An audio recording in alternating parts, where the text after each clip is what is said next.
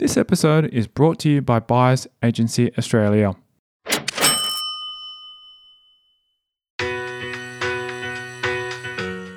Just removing myself from my comfort zone and then physically going to a different place with different people, and there's nothing there that I know. I think that whole process within itself is enough to change somebody's mind, because you kind of have to adapt. This is Property Investory, where we talk to successful property investors to find out more about their stories, mindset, and strategies. I'm Tyron Shum, and in this episode, we're speaking to military man Timothy Brown as he takes us through his personal journey growing up. Discover how he lived in the United States at the age of 22 for a year that changed his life forever, and how his unforgettable experiences in the army gave him the life skills to succeed as a prolific property investor.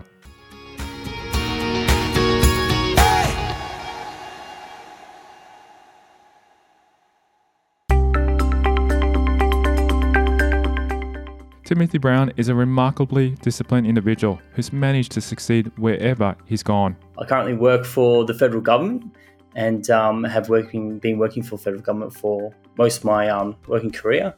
And I have become obsessed with property in the journey. I work for the Department of Home Affairs and one of the sub-agencies for that to do with immigration, and I deal with a lot of international people who come into the country, and day-to-day just looks like working with the police and what they interact with people from across the borders. But that's only a recent role. I've spent most of my federal government time within the military, the army more specifically. Spending most of his life in Victoria, between a recent stay in Adelaide, Brown shares with us how he has never had a major interest in school, but still enjoyed growing up in Melbourne. Yeah, I grew up in a suburb in Melbourne called Alphington, which is to the northeast of the city, fairly close to the city. And I've been Victorian obviously for a while, but I spent most of my last 9 years over in Adelaide actually, so I've kind of moved around the States a bit, particularly for work in the military. I had no intention to leave Victoria. I grew up as a typical Victorian kid and went to a school within the area, high school as well, and pretty much just spent most of my time doing what everyone else did, is hang around the pool at our house and just hanging out with mates. And I didn't have intention to leave, as I said, until I decided to join the army after school, a few years after school actually, and they pretty much tell you where you're going. So that's just how I ended up in Adelaide. I was physically at school, not mentally. It just wasn't for me. I'm a very disciplined and structured and regimental person. However, just school wasn't for me. And I spent most of my time hanging out with mates, whether it's in the pool, physically outdoors doing things, but also would spend a fair amount of time inside playing, PlayStation with the boys and things like that. Very, very typical of like the genre of my age with all my school friends. But yeah, school, wasn't for me. I got along with everyone there and my teachers and stuff, but my attentive level was very much not there, and I just rocked up enough to get through it all, to be honest. It's very typical of people who join the military. Brown reflects on what led him towards his chosen career path in the army and how exactly he followed that path. I spent most of my childhood playing armies, pretend armies as a kid, and had all the toy guns, and if I didn't have a toy gun, I had my index finger pointed out, my thumb up, that was good enough.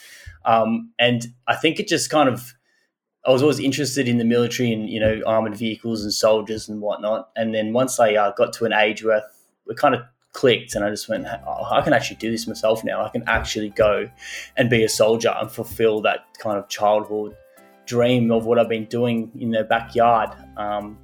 So that's kind of the pivotal point where I'm going to do this. And it did take a few years for me to actually get in, because I was very, very staunch on a specific role I wanted. So I was patient enough to wait till that role opened up. It was quite competitive time to get in around that time of finishing school. So I joined the cavalry. So that's these days not horses anymore, but it is armoured vehicles, armoured fighting vehicles. And I wanted to I wanted to write in top of an ASLab or a APC. And that's exactly what I ended up doing, which is really good. And I was really glad I was patient in waiting for that specific role, because there were others and they were happy to take me for other positions, but I just didn't want to do that. I just knew what I wanted and I was headstrong and I was just going for it. So it was a few years of just sitting on the sidelines waiting until I could really get in there. So it made it all the sweeter when I finally was able to be recruited. It was straight out of high school. I had a few limitations on in my mind of whether I wanted to do full-time. To be honest, I was a bit nervous to go do full-time. So I was thinking about maybe doing reserves, but, my dad and my mum, who were very supportive of that, really kind of nurtured and coached me into, just do it, put in the full-time. But I did get knocked back the first time. They said, go away, grow up for a bit, which is quite common for, someone 18 years old, straight out of school. So that was my first kind of experience, which I was gutted. When I got that letter, I was absolutely gutted. It was a major setback for me. However, he managed to turn this setback into a valuable experience, taking an opportunity to work in the United States at a summer camp. Just turned 22 when I actually first got in. So it was a couple of years that I didn't have that military career, but what I was doing was just doing other jobs. I worked with my uncle for a while, and that was just in some installing industrial fit outs, so pallet racking and stuff. So nothing too special or crazy, but it was money in the pocket while I waited for this job. And I did a few other things. I was working quite a bit, working at Coles and picking up other little roles every now and again, just testing a few things out. But none of it really fulfilled me, but also I knew that I was waiting for something else, so it didn't really bother me as well. It was good just to earn some money and enjoy myself, and I took myself on a few trips overseas, one just a couple for just holidays and short stints, and I ended up actually going over to the United States and worked in a summer camp over there, and that was an amazing experience, and it's probably one of the best things I did prior to joining the Army, because it kind of really opened up my eyes in terms of the greater world and really get some good life experience, just going by myself to another country and just learning. I had a really good time. It was an amazing experience for me to, get out of high school, obviously do a bit of travel, but then do a big trip, which was 4 to 5 months I was away for by myself, get overseas and working one of these summer camps. It was just really good to meet new people, be out on my own and explore that part of the world, as well as earn a bit of money in doing it, travel and whatnot. And it's one of the best things I did prior to joining the Army, because it really set me up for success in terms of like having a better mindset, really honing in and confirming what I wanted to do when I got back to Australia. It was a big game changer for me, just being a bit more worldly. And of course, when the Army sent me away to grow up a bit more, that's exactly what those sort of things did. I think the way it worked out was when I first had the application denied for Army, I had to go through a bit of an appeals process, and that was a bit arduous, really, in terms of back and forth with appeal paperwork and documents, and that kind of really put a damper on me as a whole and my mind. So I can't remember how it came up, to be honest, but I think I've just heard somebody say something about it, and I just went to mum and dad and said, "What do you think?"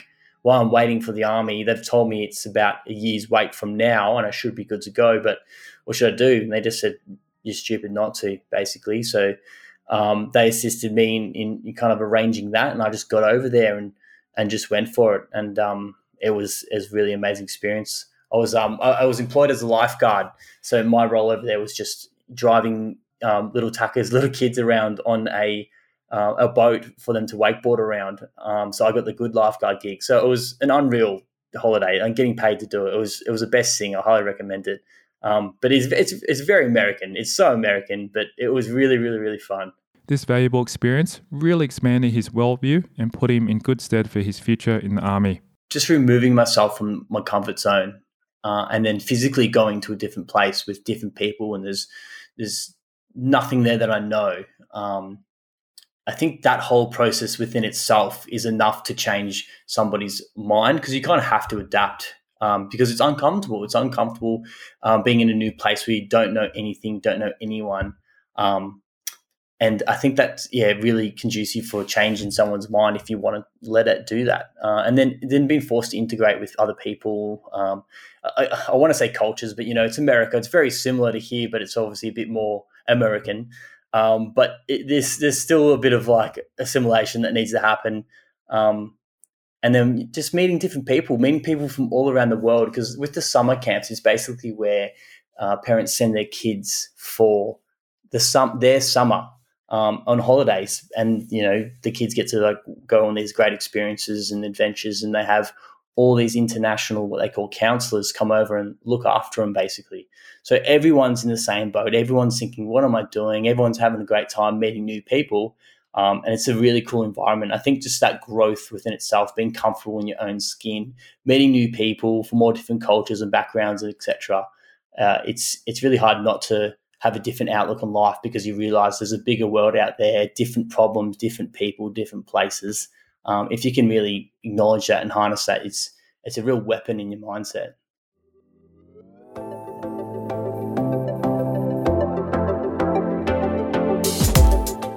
Coming up after the break, we'll learn about Tim Brown's boot camp experiences. This is military.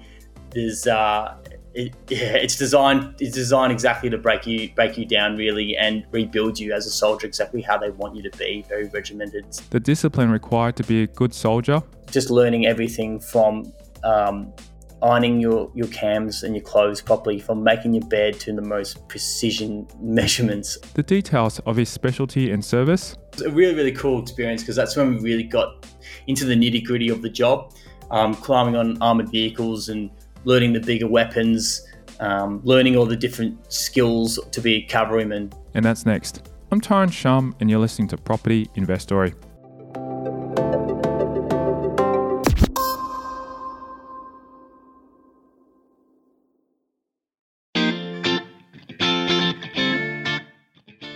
Do you find yourself stressed out not knowing how or where to find the best property deals?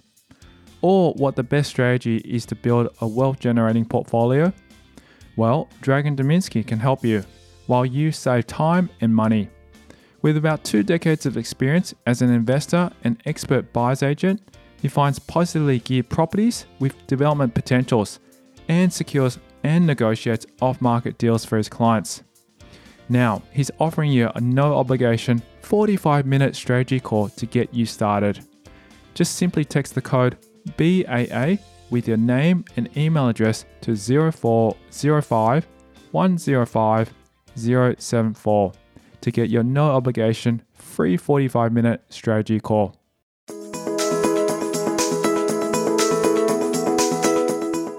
Joining the army is a daunting task for anyone, and for Brown, it was not any easier. 2014 is when I got the enlistment date, and I was pretty much put on a bus one day in April and sent to what people know as boot camp, but it's just recruit training up in Wagga Wagga. I was very, very nervous.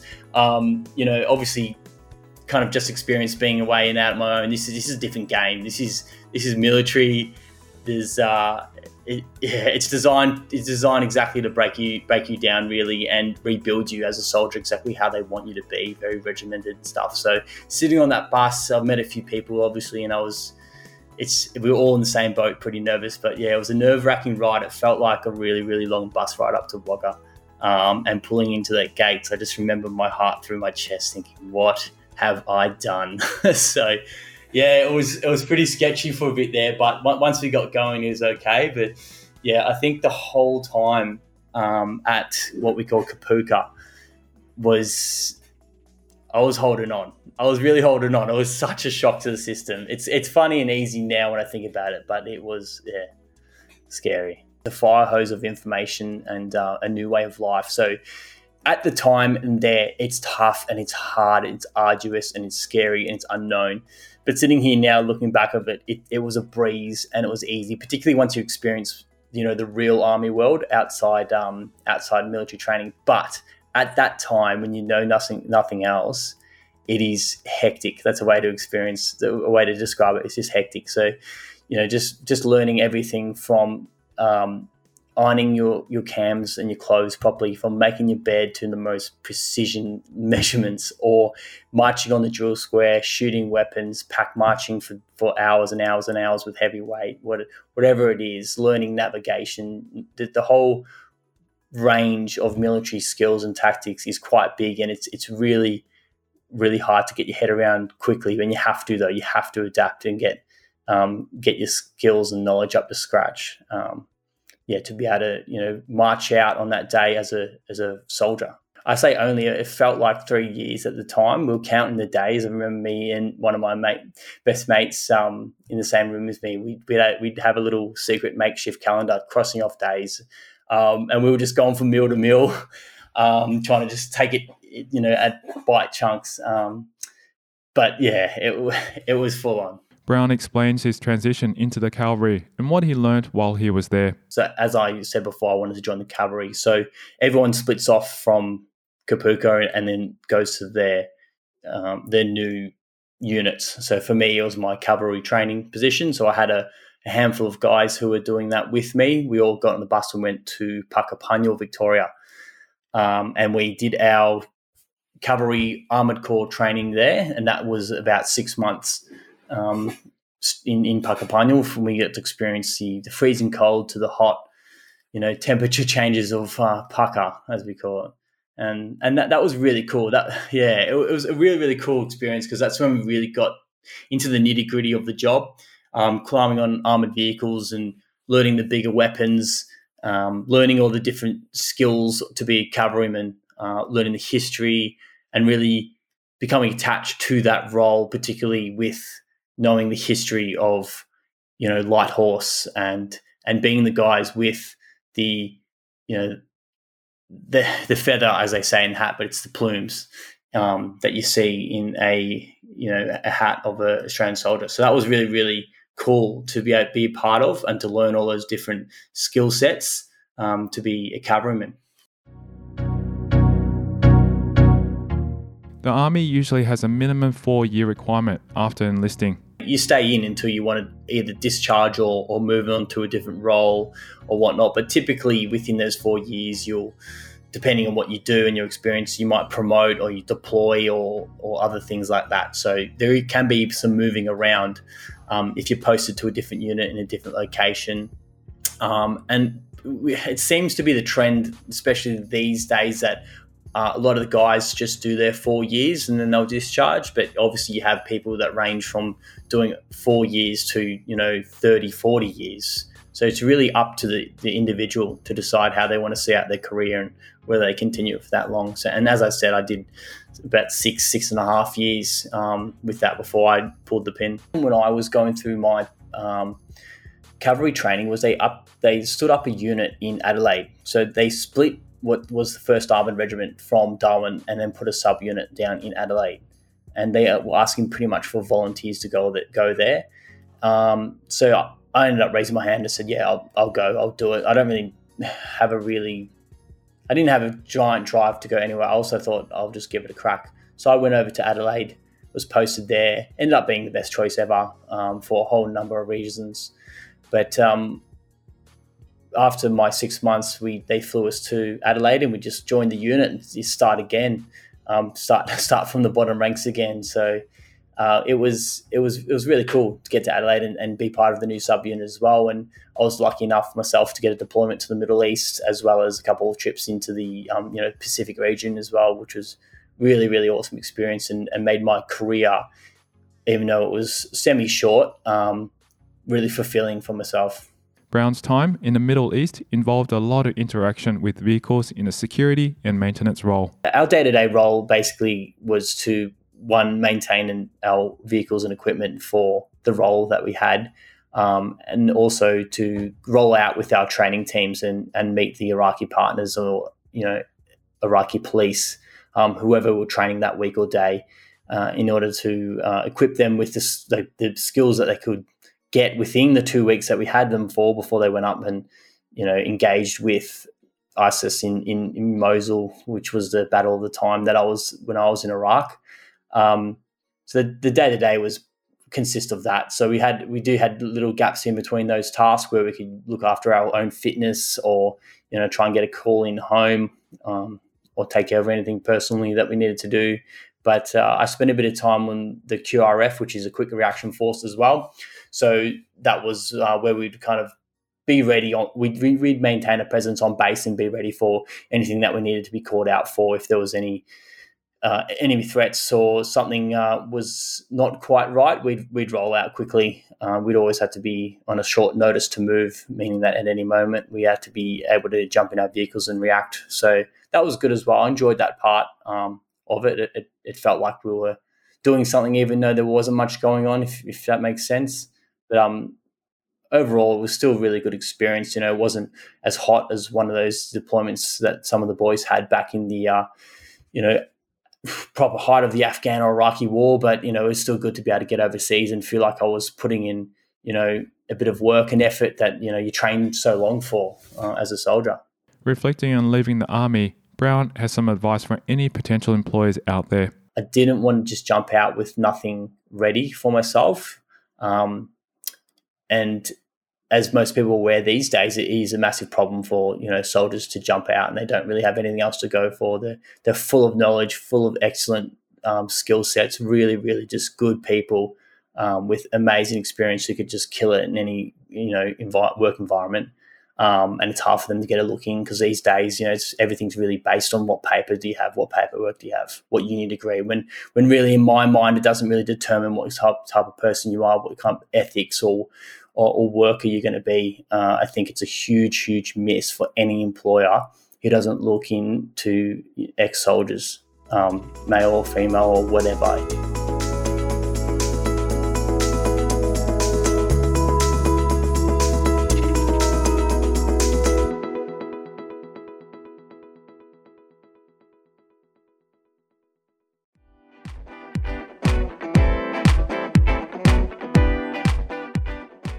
Timothy Brown's story is so unique, and we will delve deeper in a future episode of Property Investory as we learn why he went into property.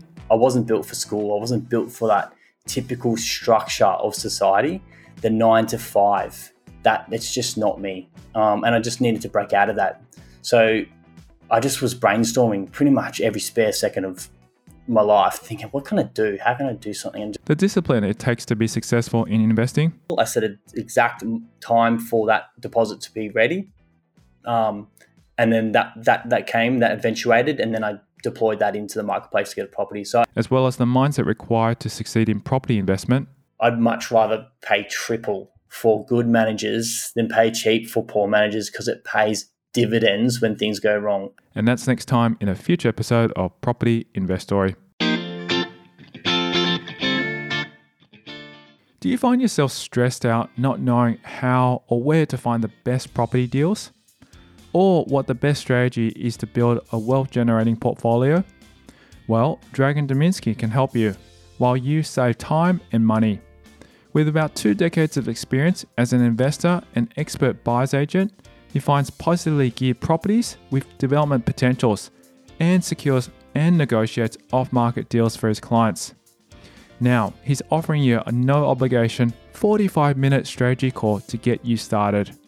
Just simply text the code BAA with your name and email address to 0405 105 074 to get your no-obligation free 45-minute strategy call.